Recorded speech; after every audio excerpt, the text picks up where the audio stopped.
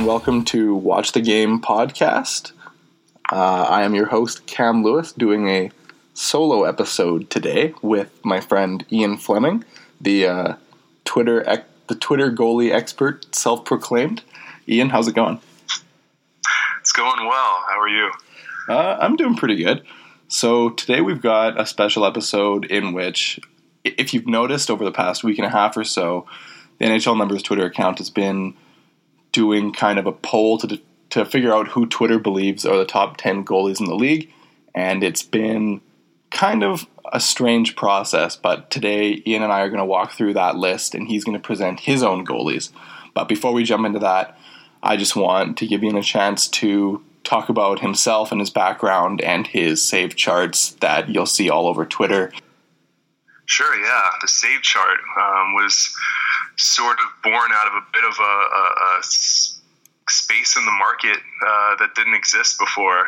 There was something very good out there for skaters that Dominic Gallimini made with hero charts, and I noticed, just kind of jumping into the world of analytics, that there wasn't anything like that for goalies, and so I set forth to provide something that could easily break down what they do into easily digestible form, so that we can all sort of get a snapshot and compare our favorite goaltenders. You can break it down into adjusted goal save above average, which is something that Nick Mercadante carved up for us.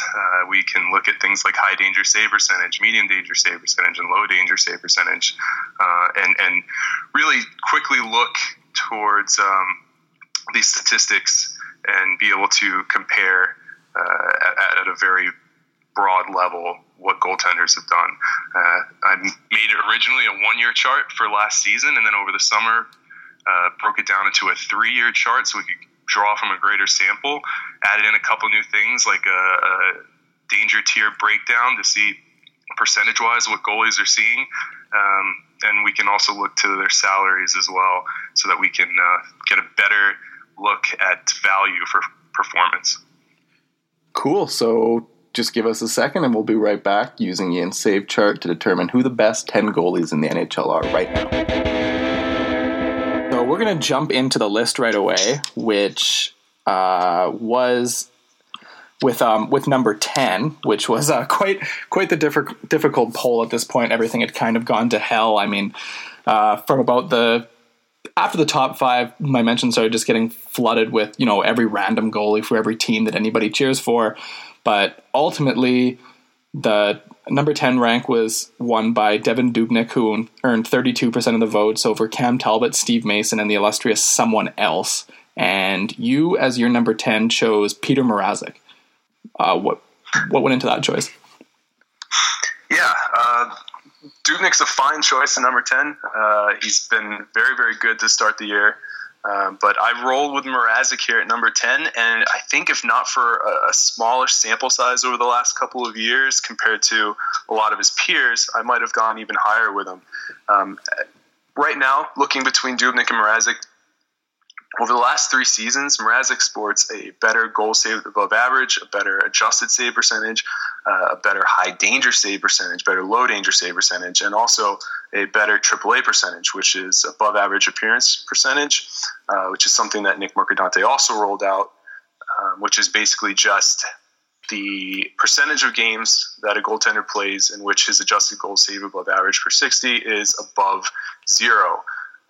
So Mrazek has a lot in his portfolio here for reason to be able to be considered in the top 10, and I feel pretty comfortable with that. He's a very, very good goaltender. 6 years younger than Dubnyk. He's 24 years old. He's still coming into his prime, and he's already very, very good. Plus, another thing in that situation, a couple of names that are similar. I mean, you said about the small sample size with Mrazek, but also, I mean, similar vein, Matt Murray, Martin Jones, small sample size, but also they play on, significantly better teams. And the fact that Peter Mrazek has put up the numbers that he did playing on, to be blunt, a terrible team like the Detroit Red Wings definitely helps his case. Yeah, I mean, Detroit is sort of in this middle ground right now where they continue on the playoff streak, but they're not very good. And he doesn't have a great defense in front of him, and he's still been tremendous behind that team. And you can even bear out sort of how the defense in front of him hasn't been as good as even Dubnyk's seen. You can see, and we mentioned on the save chart, how I have a sort of danger tier breakdown. Mrazek sees over 22% of his shots from high danger areas versus Dubnyk's 19, and 34% in medium danger versus 31% for Dubnyk. So he's getting a ton of work from more dangerous positions than a guy like Dubnyk seeing, and he's sporting better numbers to boot. So there is a lot of justification to include a guy like Mrazek and to include a guy like Jones and Murray, who also have small sample sizes. They play on great teams, but they've done very, very well behind those teams as well. It's just fitting them into a top 10 at this point is tough because of that small sample size. There's so much room for a guy like Murray to regress and fall behind some of the guys who he's ahead of right now when you look at a lot of these statistics. That said, he might carry right on. He could continue right down this pace and be fantastic for the entirety of his career. Hey, Henrik Lundqvist has done that. So it could happen. But right now, I don't personally feel super comfortable including him in a top 10 list when I just don't have a whole lot to go off of. So moving on to number 9. This was kind of a weird one for Twitter because I had Sergei Bobrovsky ultimately winning number 8 in a tight race over Talbot Dubnyk. And then after I did number 9 and Roberto Luongo won heavily, I did a repoll between Bobrovsky and Luongo. So I have Bobrovsky at number 9, and you have Bobrovsky at number 9 as well. So I guess that's a pretty easy one. There isn't much drama here. So I guess, what are your thoughts on Bobrovsky? I mean, he's been pretty much all over the grid throughout his entire career. He got traded from the Flyers to the Blue Jackets and then had that phenomenal, ridiculous Vezina winning season during the shortened lockout year where he was just unreal. And then ever since then, he's been kind of, injured, not that great. The Blue Jackets have underachieved. So in this year, it looks like he's been great again. Yeah. I think a lot of it does go into that whole, are the injuries causing this sort of category? He was, like he's mentioned, great when he first got to Columbus. Last year was not great. He was not good at all. But it may be highly attributable to injuries, and he may be finally coming out of that and getting back to a point of good health and moving forward. Hopefully he can stay healthy because, man, he's been on fire so far this year. He is one of the top goaltenders in the league in a lot of stats, and not just at 5-on-5. I mean, I don't like to cite penalty kill statistics very much, just being so highly driven by systems. But he has stood on his head at 4v5. He's been unreal, and he's helped to keep Columbus in a lot of games that they probably shouldn't be in. I mean, they're playing well. They're putting up points. But if you actually look at some of the expected goals models for and against, expect a regression from that team. But he may be able to limit it if he keeps playing the way he's been playing. He's been great. I've got no problems putting him in the top 10 as well. I think 9's a good spot for him. Yeah, if the Blue Jackets do make the playoffs this year, I think it'll be largely one of the reasons could possibly be shooting at like the 10% rate that they're shooting at right now, and the other reason would definitely have to be Bobrovsky willing them there. So moving on to number 8, like I said, Twitter chose Roberto Luongo over Bobrovsky in that, Luongo was great last year with Florida. He was a pretty key reason, I think, as to why that team made the playoffs, and, he's been great for a long time, but you chose a very controversial name in Jonathan Quick, who I think is a very, very strange combination of under and overrated. Yeah, it is a weird middle ground for Jonathan Quick. I know that it might ruffle some feathers to put him at 8 here. I can say this for Jonathan Quick, and I think a lot of people can. His athleticism is basically unrivaled. He is unreal when he's locked in. His ability to track a puck and use that athleticism to his advantage is probably unrivaled in the league. But there is always that knock of his consistency level. And does he give up bad goals because he's over relying on that athleticism? And I think both of those things are true. He is both fantastic and gives up really bad garbage goals too. Quick is one of those guys that I think over the summer I tried to figure out why some of the stats don't reflect what common perception of goaltenders are. And so I went to the video to try to figure out, why is it that this goaltender, and for example, a guy like Quick or a guy like Ben Bishop, why is it that their stats don't fully bear out the public perception of their play? And the thing with those two guys, both of them, is that they tend to give up goals because they get out of position. And so there is that negative perception of Quick that does exist, and it comes from a point of truth.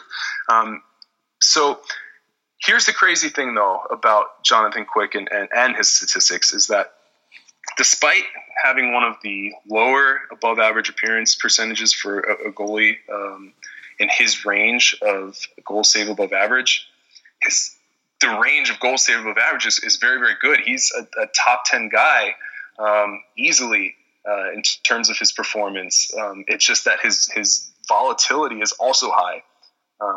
And so he could be a top 3 guy in his best moments, but he could also be a bottom of the league guy when he is over relying on his athleticism and giving up bad goals that way. But I think in the aggregate, I think he can really still fall in that top 10 spot. I think that there is that problem of it's that dichotomy of how he plays, and that's why there is both overrating him and both underrating him at the same time. Plus, I think a thing with Jonathan Quick that I think gets into people's heads and kind of dictates the way that he's viewed is definitely the Los Angeles Kings, who are just... The Kings are a bizarre team. I mean, they always have the best possession numbers in the league. They have for the past 5 years, and I think they play that, defensive system that results in them having a pretty low shooting percentage. They don't score all that many goals, but their underlying numbers make them appear dominant. And there's been so many goalies who have come out of that system. I guess so many is probably an exaggeration, but Jonathan Bernier, Ben Scrivens, who they put up sick numbers when they were there, but then, went to Edmonton and Toronto and were junk. So I guess the worry with Quick is that, this is just him being a product of the environment. Do you think that's really a valid thing, or is that just, garbage? Sure. Of course there's always concern with that, especially when the sample size, the sample of your peers that go elsewhere and underperform expectations tends to drive a perception that he might do the same if he went elsewhere. When you look to some of the more concrete data behind LA, though, the chances that they give up are still quality chances. They may not be as frequent as other teams because they're driving possession a little bit more. But when you take a sample size of 3 years instead of, a month or two or half a season or even one season, these things sort of even out a little bit. There's still, 1,000 shot difference between this goaltender and another goaltender over 3 years. But the percentages start to even out a little bit. They start to settle into what they're going to be based on, especially for the guys that only play for one team over that time. And the types of shots that Quick sees, they're not easy. They're a little bit above league average in terms of the danger that he sees, and he handles it well. Again, his high danger save percentage, probably a product of his athleticism, still very high. I've got him at 8. Luongo was Twitter's choice. Luongo sees 19% HD. Quick sees 22. They see a similar number of medium danger shots of the shots on goal that they get, and Quick outperforms. So they may drive possession. He may not see as many shots as someone from a team that obviously gives up more shots. But the shots that he get, they're not easy, and he handles them. So I think that there's something to be said for that. So while we're on this topic, number 8, you briefly mentioned Roberto Luongo, who Twitter chose as number 9 and then number 8. Why did you opt to leave him off of your top 10 list? He's definitely in that very, very close range that I mentioned at number 10. A guy that I really struggled with how to evaluate what he's done over the last several years, what he did last year, and what he's doing right now. He's 37 years old, so he's clearly on the downswing. He sure should be on the downswing, but he's still been fantastic. But this year it hasn't gone so well so far. And so trying to balance what I expect him to be right now versus, what a guy like Bobrovsky is right now at 28 years old, or Mrazek is at 24, or even Dubnyk at 30. If I'm ranking right now, the reason he's off the list is because I expect him to continue to slide a little bit. And if he does, he is probably not a top 10 guy anymore. Still very, very good. Still a guy that can eat up a lot of minutes for Florida, and they're great. They're set at goaltending, at least for the next short while here between him and Reimer. But all things considered, I expect him to slide a little bit, and that's going to drop him slightly out of the top 10. So moving on to number 7, both Twitter and you had Tuukka Rask as the 7th best goalie. Twitter had him winning in a pretty significant landslide. He came pretty close to winning poll number 6. He actually came pretty close to winning poll number 5 as well, and then ultimately, pounded Cam Talbot and Devan Dubnyk in poll number 7 with 55% of the votes. What are your thoughts on Tuukka Rask? Tuukka's great. And he's been great for a long time. He had a very rough year last year, which is, I think, below what his standard actually is. I mean, it's going to work itself into the numbers, whether you're looking at 1 year or 3 years, and it's going to help sort of to take away from what he's done in other seasons that way. But he's off to a great start again this year already. And to see him get back into form, I think it's easy to see why Twitter sort of unanimously there at that 7th spot really just go right for him, because he's solid, and you can see it in the numbers, you can see it in his play, you can trust him back there, and I think he's 29 years old. He is still sort of at that late end of the prime of his career, and he's showing it. So yeah, I think he's a great choice there. Yeah, I think I didn't actually realize until I looked right now how good of a season he's actually having. His numbers are off the charts. And I had also completely forgotten that in 2013-14, he had as good of a year as he did. I think those past 2 years where the Bruins as a team underachieved, missed the playoffs, and the franchise, just isn't looking quite as great as what we got used to in the mid to late 2000s, kind of, I guess, soiled his name a little bit, rightly or wrongly. But I mean, yeah, Tuukka Rask is still definitely a phenomenal goalie. Oh yeah, he definitely is. He's a high quality goaltender, right in that sort of, I would say, third tier of goaltenders. There are, and we'll get to the rest of the list here, but there's probably 2 guys that sit atop easily in terms of a first-tier goaltender. Then you have maybe 2 to 3 guys that are second-tier, very, very high-quality goaltenders. And then I think he slots into that third level. And he is the type of goaltender that I think that you can go to for an extended amount of games as well. Despite some injury problems of his own, he's coming back, and he's coming back strong. And I think Boston will ride him this year, and I think it'll pay off well for him.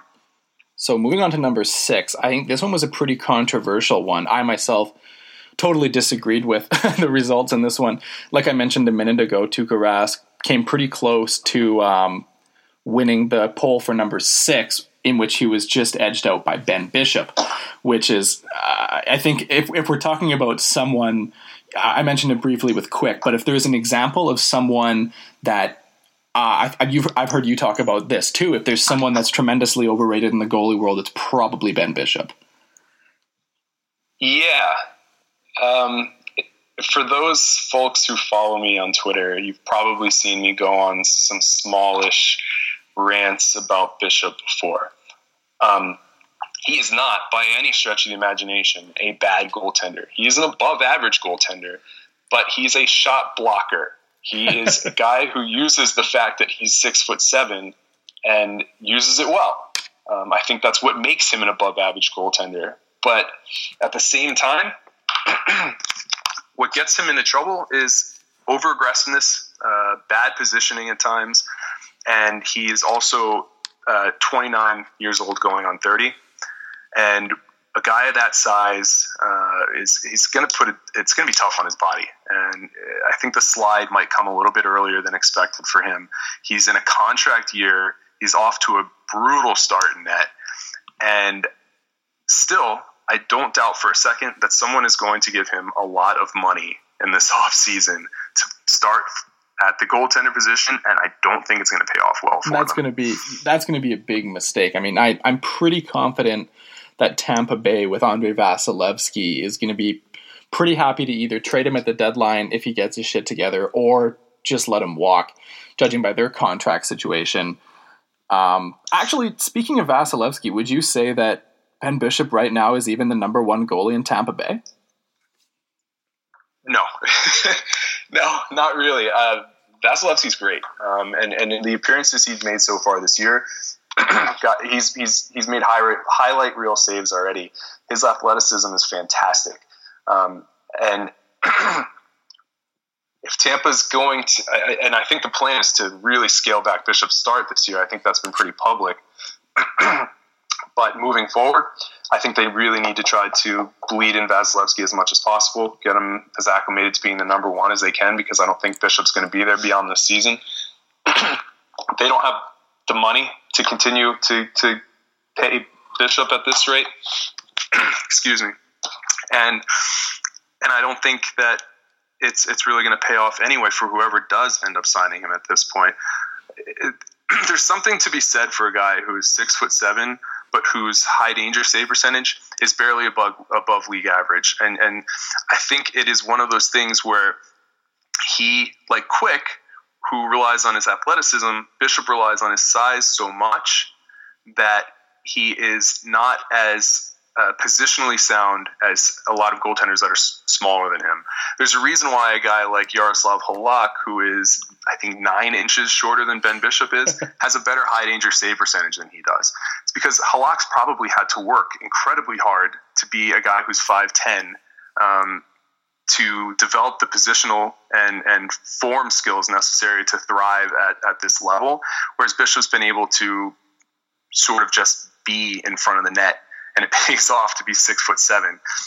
And again, I'm not trying to overly knock Ben Bishop. He is an above-average goaltender in this league, but he's a big body. He's starting to age a little bit, and if someone decides they want to give him $7 million a year, it's not going to pay off well for them. So, and then your choice for number 6 was someone that Twitter had quite a bit higher, and that's Braden Holtby. So why do you have Holtby, last year's Vezina winner, so low on your list? Well, 6 isn't incredibly low when you think about an entire league's worth of goaltenders. But it is compared to what I think a lot of common perception of him is.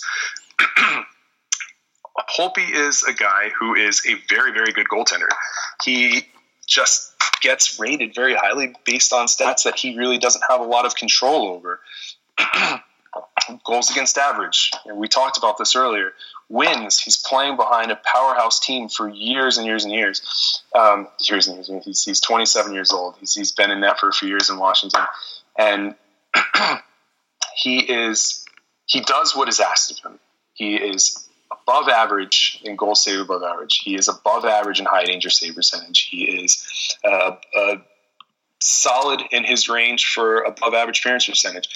He is a very good goaltender who plays behind a very, very good team, and it inflates what he does, especially if you're looking at the wrong statistics.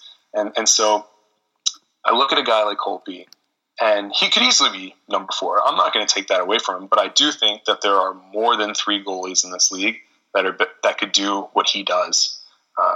And so I slide him down to 6, and I think it's a solid spot. I want to take a look at one of these stats here. Over the last 3 years, for goaltenders that have faced at least 1,800 shots on goal, he is 10th. He's 10th in adjusted goal save above average. So he is still a top 10 goaltender. He plays behind a good team. He does what is needed of him, but I don't think he's a top 3, top 4 guy. Okay, so I guess we'll take a break in the middle to recap. Twitter had through 10 and 6, number 10, Devan Dubnyk, number 9, Sergei Bobrovsky, number 8, Roberto Luongo, number 7, Tuukka Rask, number 6, Ben Bishop, whereas Ian had Peter Mrazek, number 10, Bobrovsky, number 8, Bobrovsky, number 9, Quick, number 8, Rask, 7, and 6, Holtby. There wasn't a significant amount of difference between you and Twitter's list in the first half. The main thing was you didn't think Dubnyk or Luongo or Ben Bishop were good enough for the top 10, but you ultimately agreed on Bobrovsky and Rask, and then you had on this list that Twitter didn't, Mrazek and Quick, and then Holtby is slightly lower. So once we'll take a step away for a second, and you wanted to talk about expected goals and how that stat can lead us to better examining goaltending.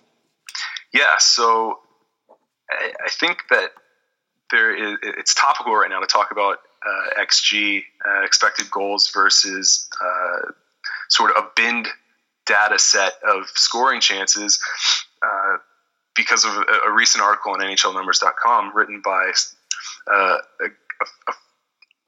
Twitter friend that goes by the handle Loser Points. He made some very strong points about using continuous data versus bin data. I think a lot of the forward-thinking statisticians in the community really, we don't rate bin data very highly. It's really not a good way to go. But when it comes to goaltending, it has provided more context than just using unadjusted numbers. So, and this is the reason why something like adjusted goal save above average came about. There was a need for it when the data sets were coming from a place like War on Ice, which was fantastic. It's still unfortunate that it went dark, but congrats to everyone on that team that ended up getting hired. But that was pure location-based shots. And so you can get more context by binning that data and creating high danger, medium danger, and low danger based on shot location. And you can even dig further into that by creating a statistic like adjusted goal save above average, which pulls save percentages based on each set of those danger zones. What happens, though, when you move to an expected goals model, which is what we now have on Corsica, which is run by Emmanuel Perry. It's fantastic. If you don't frequent it often, you're really missing out. But Manny, over the summer, created his own HDMD, LD danger tiers. But this is based on XG data. We're now binning continuous data into smaller sets, and I think that now might be a little bit unnecessary. Adjusted goal save above average can still work this way. It is still binned into HDMD and LD. You can still find a league average save percentage on each one of those tiers, and you can still try to determine who's overperforming and underperforming league average that way, and create statistics like adjusted goal save above average. But it's kind of unnecessary now if we're going to be using XG data. So we can create, instead of adjusted goal save above average, we can look to the expected goals that a goalie is going to see in a game or a set of games or a season, and then look to how many goals were actually scored against. So we can take the expected goals, we can take his actual goals, and then we can divvy it up into a time on ice per 60 rate, and come to something that's probably a little bit closer than by binning. So again, I've started moving that direction a little bit because I think it makes more sense when we're binning off of expected goals data to just use the expected goals data. And I think that, again, Alan, who goes under the moniker the handle Loser Points, did a very good job of bringing up from the shooter side of things that it should be looked more. We should be looking more at XG rather than like a hard number like scoring chances. Right, and that's something that's come up, I guess, this year now, and it's kind of created a bit more of an argument against what Corsi is, which I feel like we're kind of moving away from now a little bit as a stats community. We're kind of moving away from the sentiment of the shot attempt being a proxy for possession, and we're moving towards new stats in that realm. But I guess a question that I have for you, since I'm not I wouldn't call myself like a really, I use advanced stats, I guess, but I'm not, a stats mind by any stretch of the imagination. If there's one statistic for me to use when analyzing a goalie, I mean, it's never going to be that easy. Obviously, you should look at a variety of different factors. But if I'm going to look at one thing, what should it be for determining whether someone's actually good or not? Yeah, I've had no qualms at all about using Nick Mercadante's adjusted goal save above average. I think that it has been the absolute best way to go. Of course, you should always look at more than one statistic. There is no catch-all stat that is going to tell you everything you need to know. Goaltending is such a nuanced position that one stat's never going to tell you everything, and the entire sport. It's crazy. Something like a WAR metric or a goals above replacement metric. There are people doing really fantastic work with that. And I think that there is a lot of value in it, but obviously you're going to lose some of the nuance of that. But over the last several years, I think it would be best if you're going to pick one to go with adjusted goal save above average. But as I was just speaking to XG, if we're going to use XG instead of just location-based shots, we're actually going to take into account shot type, angle, whether it was on the rush, whether it's a rebound, then we don't need to bin that way anymore. And I think we're going to get a closer approximation of actual evaluation if we're just using the expected goals versus the shots that are actually being stopped. And so I'm moving away from adjusted goal save above average a little bit towards just expected goals saved above average. And I'm still tossing it around in my mind. But I think that if we're going to keep using XG, that's where we need to go with it. Are you sure that the number one statistic to use isn't just wins? Because ultimately that's what matters most, right? I mean, you can have the highest goals saved above average, but if you don't win the fucking game, I can't even say that. That's just gross. Yeah, of course. At the end of the day, it's about wins, right? Just win. What about if a player wins a game during the playoffs? Does that count as like a 1.5 or 2 wins? Yeah, well, you need 16 wins in the playoffs to win the Stanley Cup, and well, you're going to need at least about 3 times that to make it into the playoffs. So let's call it 3 times the value in the playoffs of getting a win. Jesus. Okay, yeah. So let's move back before we start making fun of wins too much. Let's move back and talk about some names that were left off that Twitter got pretty upset about. The number one on this, who people just went ballistic on me for, was Cam Talbot. The second poll that I did after concluding that Carey Price was number one, which it's pretty obvious, was people said, "I don't like your choices," like blah blah blah. Cam Talbot should be on this list. Like, you didn't conclude him on your list. He ended up losing 4 or 5 polls on Twitter. What are your thoughts on Cam Talbot? Like, where does he rank? Is he good? Is he bad? What's up with that? Yeah. All right. So if you're gonna make a suggestion, give me some evidence. Tell us why. Don't just say he's my goalie. That is a lot to ask for Twitter to do. I did many times ask, please tell me if you're gonna do somebody else, who it is and why, and I only ever got the name and who's running this shit show, but never any reasons. we just had a lot of fans that looked like Terrell Owens with his sunglasses on, going, "It's my quarterback." It's my goalie. Cam Talbot, though, for what it's worth, I had Cam Talbot down as number 10 and then scratched him for Mrazek. So obviously he is right there for me. You couldn't vindicate the Oilers fans, though. You just couldn't do it. So I have to let them know that I thought about it and then didn't do it. After the stink they made, it was like, you guys are not getting this vindication. No, as a lifelong Rangers fan myself, I have a lot of love for Cam Talbot. When Lundqvist was injured, he did a spectacular job of filling in, and so I have my own personal bias in favor of Cam Talbot. I have a lot of statistical bias in favor of Cam Talbot, but he's just not quite there. Just not quite. Like I said, he was there at 10 for me, just nixed him, so we'll call him 11. He's been great. The stats bear that out as well. He is well above average in terms of his adjusted goals saved above average over the last 3 years. He is his above average appearance percentage, again, above looks like the next 4 guys on either side of him in adjusted goals saved above average. So he is more consistent than a lot of the guys that are his direct statistical peers. And I can't take anything away from him. He's been great. He's had long spells of being very, very good.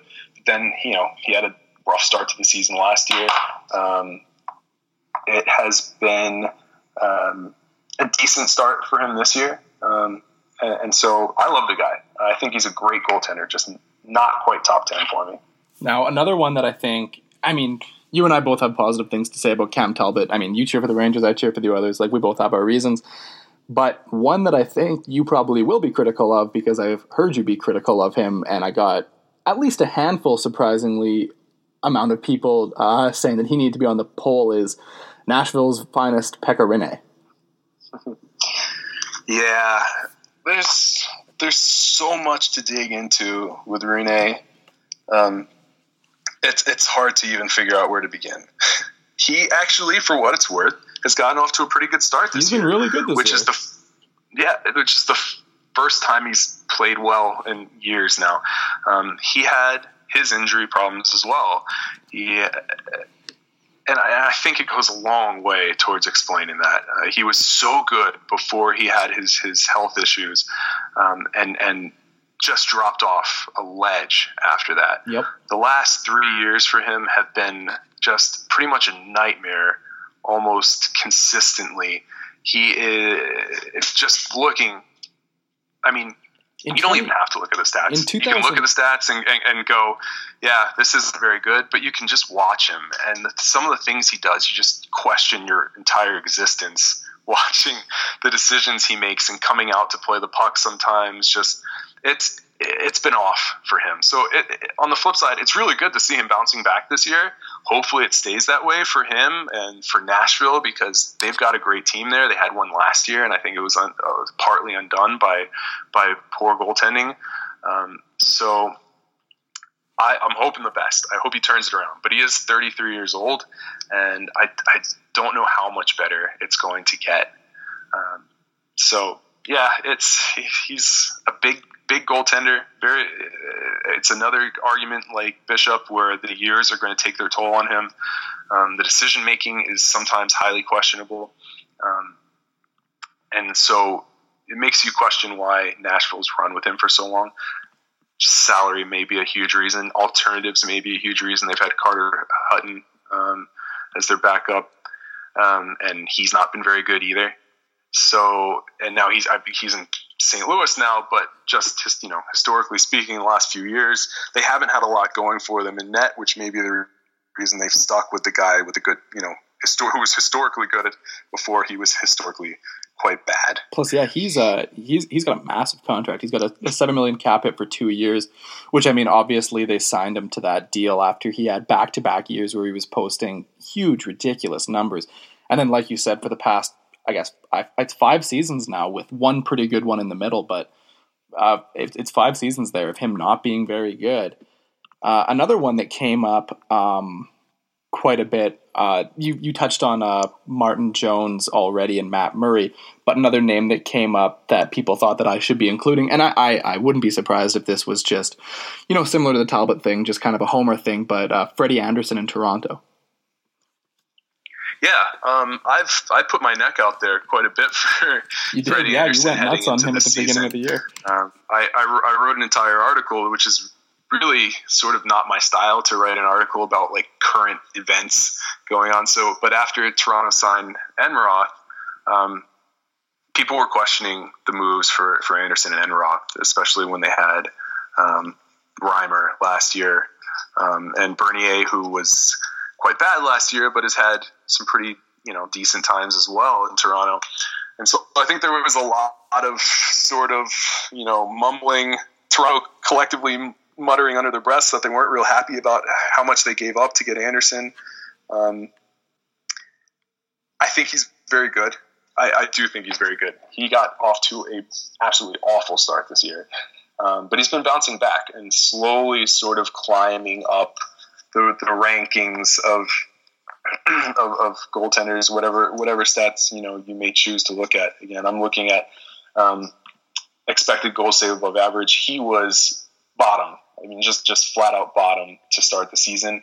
Now he's working his way up to the point of where he's now giving up slightly fewer goals than average over the course of the entire season, which means that he's playing well above average since that terrible start. And so he's picking it up this year. His play over the last several years in Anaheim's been really good. He's not really an above average high danger guy. He's not. It's that athleticism isn't really his game.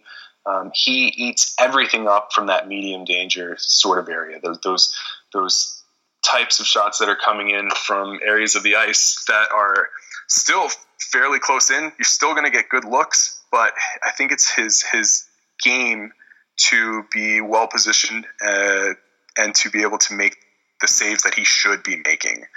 And so I think still at 27 years old, he's still got a couple years in the prime of his career. As long as Toronto fans and management and coaching can have a little bit of patience as he continues to settle into a new team in front of him, I think he'll be fine. I've got no real concerns over how he's going to play there for the next few years. And I think, honestly, comparatively speaking, Anderson and Enroth are just a notch above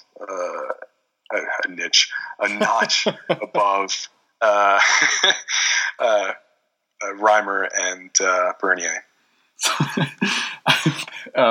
Yeah, I just kind of. I'm so into it. I'm making up words here. No clue what you thought a niche was, but anyways, speaking, I don't know, not related at all. But you wanted to throw some love out to 3 guys who got absolutely zero love on Twitter. I went back to the mentions and I tried to read through all of them, and man, there was a lot, and it was a lot to sift through, and a lot of it was dumb.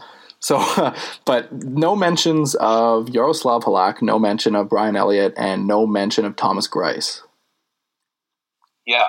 So here's 3 guys that are all hovering around 30 years old or so who have played incredibly well in split time over the last few years. And so there is, as we mentioned earlier, with a guy like Murray, not having a lot of sample to go off of and a lot of room for regression that way. Still, Thomas Greiss over the last 3 years saw 1,800 shots. Halak saw 3,000 shots. Elliott saw 22. So we have a pretty decent sample, and these guys played really, really well. Greiss had the 3rd highest adjusted goal save above average over the last 3 years with a minimum of 1,800 shots on goal. No one talks about him. He has I think it's the 5th highest above average appearance percentage. over that time as well, and of qualifying goaltenders here. So he's played incredibly well, incredibly consistently, and no one really takes notice. Halak, the same. 55% of his games are above average. He is, I think, 8th in adjusted goal save above average over that time. No one takes notice, and those guys are both playing on the same team. And maybe Islanders fans notice these things. I don't know. There's still a lot of clamoring for Berube to be playing, but those two guys have been very, very good. And Elliott the same. You have a guy who's been splitting time with Jake Allen, and not to take anything away from Jake Allen because he's a good, pretty young goaltender still. But Elliott's been head and shoulders above Jake Allen in terms of his performance, and really deserved to get that number one spot with whatever team was willing to give up the necessary assets to get him. And now he's in Calgary. The start has been tough. The play in front of him has been tougher. Calgary has not been very good so far. Although I watched them with my own eyes, I hashtag watched the game Congrats, here in Chicago against the Blackhawks, and I felt the Flames thoroughly dominated the Hawks in that game, but Crawford stood on his head to keep Chicago in that game. And we'll see him on this list very soon as well. But Elliott's a good goaltender. Elliott, for me, when I watch him, is sort of that ideal no muss, no fuss type of goaltender. He's not overplaying. He's very economical in his movements, and I love it. I love to watch that type of play. I love to watch a guy who's going to make you beat him if you're going to score a goal, rather than just give you up, be like Jonathan Quick and overplay and give up an empty net here and there. So I'm high on Elliott.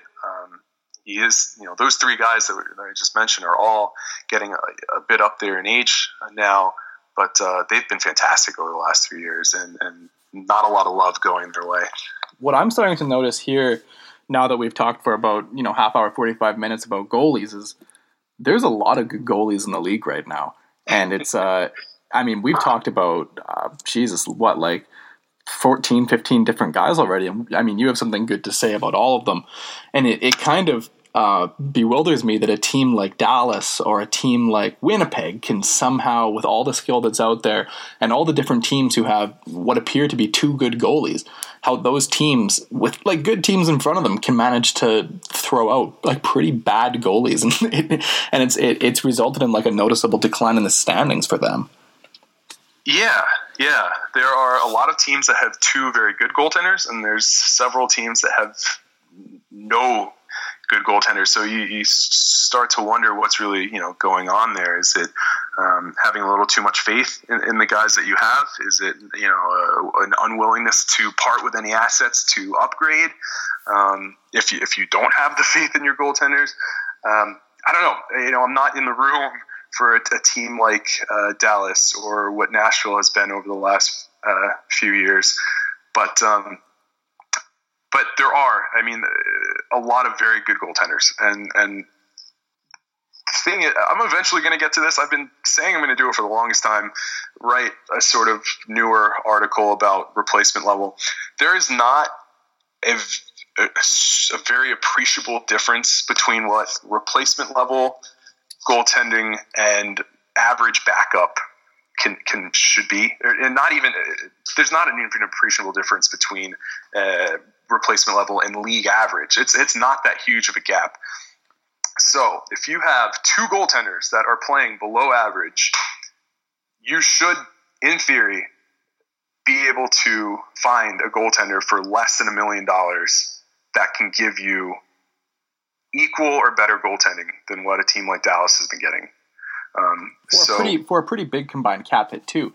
Off the top of my head, I'm pretty sure Kari Lehtinen and Antti Niemi have roughly $10 million combined between the two of them, which is an obscene amount of money for what they're getting there. Yeah. The performance has not been good value for them, and so again, they could theoretically find a guy who is only a fraction of the cost of what those two guys are, and give you equal or better value or performance on the whole. Much better value, equal performance. So And those guys are out there. They're all out there. Some of them are guys some of them are guys that are lesser known. If the Islanders decide to part with Halak, I think someone's going to get a very good goaltender for the next couple of years. And so there shouldn't be a rush to overpay to get a slightly above average goaltender. I know there's at times been sort of a debate as well online about whether or not it's okay to pay big money for goaltenders. I think it is okay. It is more than okay to pay very, very good, the elite goaltenders, whatever it takes to keep them under contract. After that, there's not a lot to split. I know I mentioned earlier, there's tiers of the quality of goaltending, whether it be first tier, second tier, third tier. And once you get to like that third, fourth tier of the quality of goaltenders, there's not a lot to split them. And I don't know that you should be handing out a $5 million contract to someone who is, closest competition is, basically just above replacement level. So I'm kind of confused then as to why a team, like after how bad he's been for so many years, why are the Carolina Hurricanes so down to sign Cam Ward for 2 more years? I don't quite understand what's going on in that situation. I don't think anybody really does, to be honest. People seem to be very confused by that. Everyone was confused by that, right? It's just the community as a whole, Hurricanes fans in particular. Cam has been... There's something to be said for Cam Ward in that he's hung around for this long, right? He's not been great, but he's hung around. He's been, a lot of the time, Carolina's best option regardless. And I don't know if that's, speaks to the goaltending coaching there, evaluation of talent that's been there in the past. I think they're doing a very, very good job now in Carolina. But I think what has gone on really with Cam Ward is that they just believe he's better than what the stats are telling you. And that's, hey, fair play to them. If they believe they've got someone there that can hold them in games, then fine. And I think the other part of that is that they don't want to give up assets. They're in a position where they've built up quite a base of youth and might legitimately be contenders sooner rather than later. And I don't think they want to give up too much to get a goaltender who's good right now when they've got a stable of really good prospects in the pool right now. You got a standout goaltending prospect in Nedeljko Kovic. And there's no real reason to try to give up a first-round pick to get a guy like Ben Bishop, to try to be good right now when they're probably going to be good for a very, very long time soon. So. Plus, maybe the Hurricanes, like you said, lots of youth, lots of prospects. Maybe they're kind of okay with the idea of being pretty terrible, which is something that Cam Ward does help them do. But regardless, we've talked a lot about damn near every single goalie in the league now. So I guess at this point, we're going to slide into our top 5, which you pretty much described as the top 2 tiers of goalies. And you and Twitter are pretty close on this list with just like a little bit of shuffling. So at number 5, this was the one, I guess, that where you disagreed with Twitter almost completely, because this is a name that I almost didn't see mentioned at all by anybody, and that's Steve Mason. You have it number 5, whereas Twitter picked Corey Crawford. What do you like about Mason, and what are you seeing that others aren't? Mason has been all over the map in his career. He started out so strong when he was new to the league, a young goaltender, and then he went through some real rough times. And he's bounced back from that. And so for the past 2 seasons, he's been not just above league average, he's been a top-tier goaltender in this league for the last couple of seasons. Now, it's been a rough start again this year, but sample size, I expect him to really pick back up. He's a guy that, statistically speaking, is very, very similar to Freddie Anderson.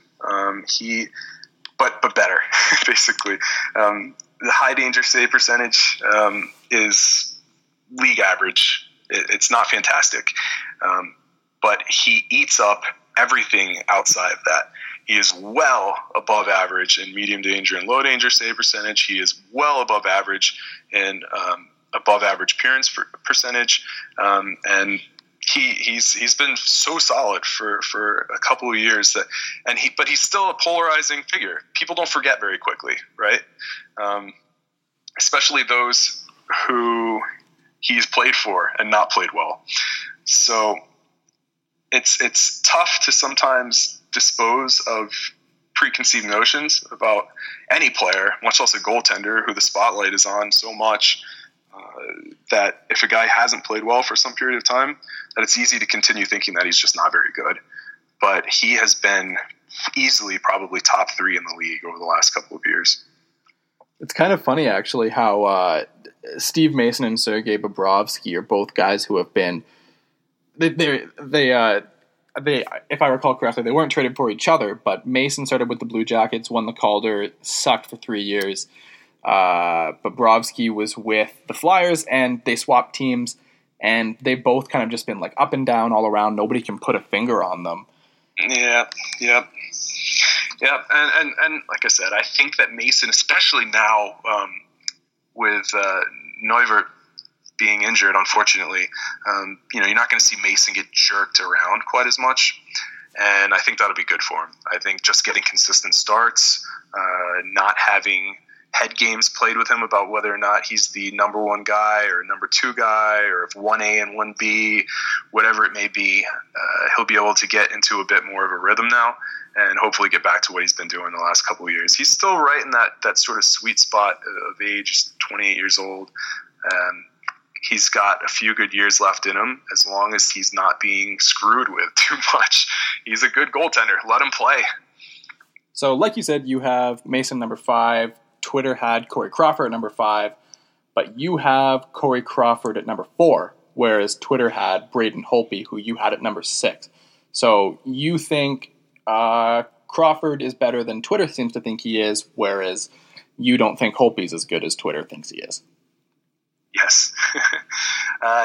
Again, Crawford, and I mentioned this earlier, has been outstanding so far this year. Just unreal level performance. Even more, as great as Carey Price has been so far this season at even strength, Crawford's been better, and you can see it in the stats. You can see it when you watch the games. Crawford is locked in right now. His movement is precise. It's concise. He is in position all the time. And that was a big knock on him in years past, and he's really gotten that together. I used to think he was, honestly, I thought he was terrible 2-3 years ago. Everyone did. We all thought he was just along for the ride in Chicago, because it was always his name that came up when we needed the Blackhawks to, throw away a cap hit. It was always Crawford, because it was always, Scott Darling can come in and be the starting goalie on this team. But now you look at it, and Crawford's like damn near their second most valuable player on that team. Right. He really, he got a new contract that seemed like it was more of a gift for what, being part of a team that was winning rather than what he did himself. And what ended up happening is that he played up to that contract and probably beyond it. $6 million is a lot of money for a goaltender, but he's been worth every bit of it the last couple of years. And again, this season, off to a tremendous start. He, like I said, his positioning is good. He's tracking the puck incredibly well.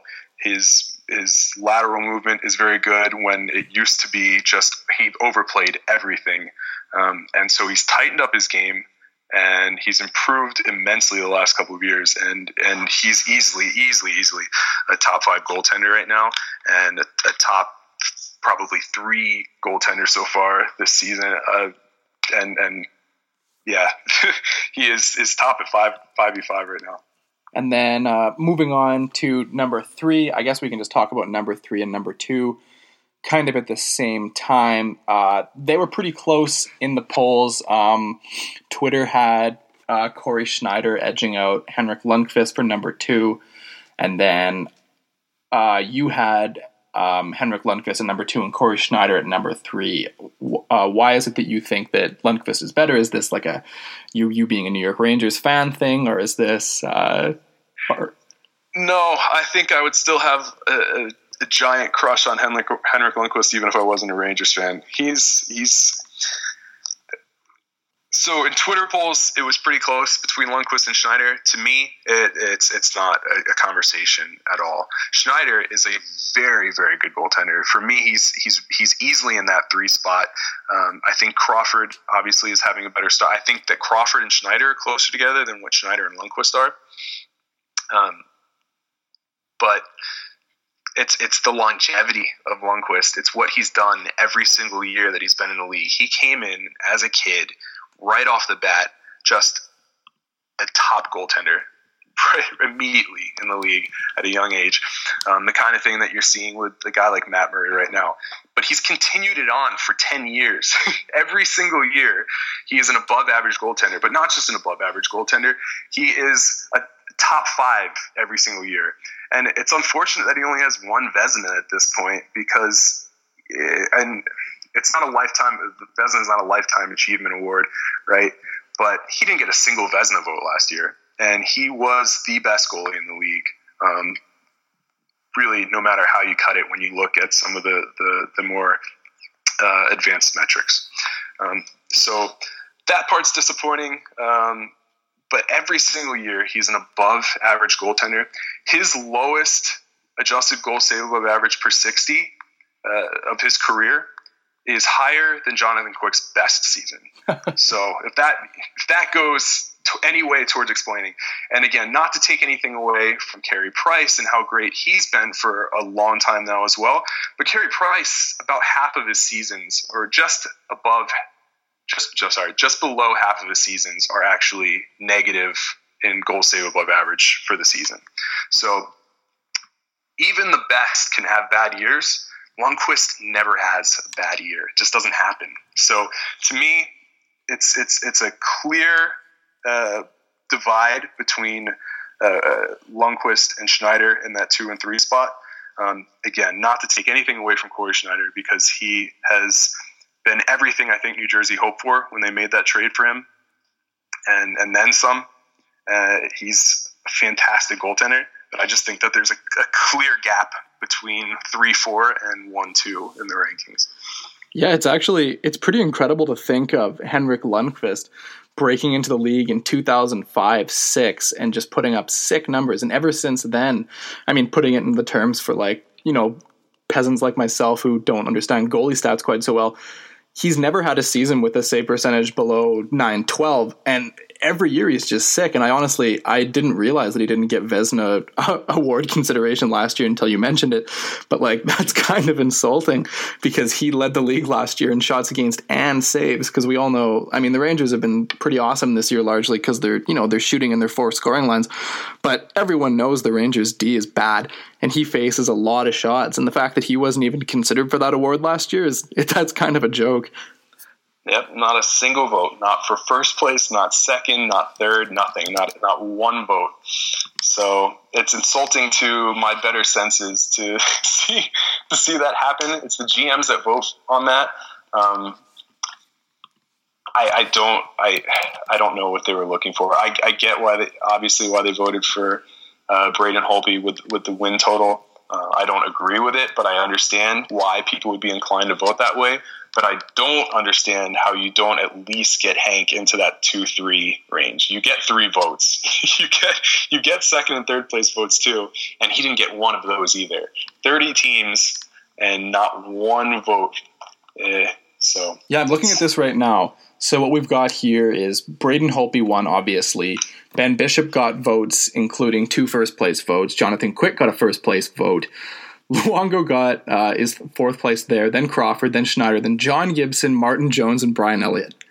So apparently John Gibson, Brian Elliott, what the fuck? That's bad. Yeah, I try not to think about it too much. It only makes me angry. It's Lundqvist is going to be one of those guys that when this is all said and done, and he calls it a career, we're going to look back at it as being one of the greatest to ever play the game. I don't think that there's two ways around it. I don't think there's going to be any discussion about it. And so it's a little bit upsetting that during his career, we're sort of taking that for granted. And again, last year he was easily the best goaltender in the league, and not one vote. And so I try to put it out of my mind, not think about it, especially as a Rangers fan, and watching all the games, seeing what they put him through. He's one of a kind. And we're going to move on to number one, in which I agree with Twitter that I think right now in this moment, Carey Price is the best goaltender in the league, but I don't think Price even touches the career that Lundqvist has had. Do you think there's any way that when it's all said and done, I guess Carey Price has been, I look at his numbers and he's been good for quite some time, but I think it's just the past 2-3 years where he's been out of this world elite. I think that started in 2013-14. I don't know if there's then, since he's 29 now, possible for him to have the time frame of being good for 11 years like Lundqvist. Yeah. No, I think mathematically, no. Age will catch up eventually. He's like you said, he's out of this world right now. He's on a different level. I would love in my fandom to say Lundqvist is still number one, but the way that Carey Price is playing right now is just it's a different level, and he's a clear, I think, number one at this point in time. But if we're going to talk about a career achievement, he's going to be looked at as being one of the best as well. But he's not. It's not going to be Henrik Lundqvist level. And again, just like I said with Schneider, it's nothing to take away from him at all. He is fantastic, unreal, out of this world. Whatever great superlative adjectives you want to use for him, go for it. It's all deserved. But if we're going to talk about the span of a career, I don't know that we're going to have another guy like Lundqvist anytime soon. Yeah, no, I totally agree with you. And it's kind of funny how Price finished number one on this list, and it's turned into kind of a Henrik Lundqvist fawning session, which, you're not wrong for doing so. He's damn good. But I'll do a quick run through of the entire list. I'll start with Twitter. Twitter number 10, it got tough. At this point, it was close. Only 34% of people voted for him. But Devan Dubnyk 10, Sergei Bobrovsky 9, Roberto Luongo 8, Tuukka Rask 7, Ben Bishop 6, Corey Crawford 5, Braden Holtby 4, Henrik Lundqvist 3, Corey Schneider 2, and Carey Price 1. I guess, judging by the conversation you and I have had, the biggest differences you had is you just didn't think Dubnyk and Luongo belonged. You thought Holtby should be a little bit lower, and you thought that Lundqvist was better than Schneider, I guess, to summarize. Yeah, pretty much. But I guess Twitter did a pretty good job with this list, I think. It could be a lot worse. It could be a lot worse. All things considered, a couple small disagreements on where guys are placed. But even the guys that were in Twitter's list that I don't have in mine, I would have them fairly close to being in mine as well. So there's a top tier. There's some very close to top tier guys, and then there is a whole smattering of goaltenders that there's not much to separate them, and a lot of room for interpretation and homerism in the case of Cam Talbot. So yeah, to fade out of the show, is there anything you want to talk about, mention, or plug, just to summarize everything we've talked about? Nothing particular. I've got a lot going on all the time that I'm trying to work on. Some things are more public than others, but feel free to contact me, DM me with ideas on Twitter. I'm always open towards new ideas and going down different paths to try to look at things a little bit differently, see if we can find better ways of looking at goaltenders or not goaltenders. I love things that aren't goaltenders too. You can follow me on Twitter at IamFleming16. occasionally write for NHL Numbers. Hopefully pick up on that a little bit soon. And it's been great talking.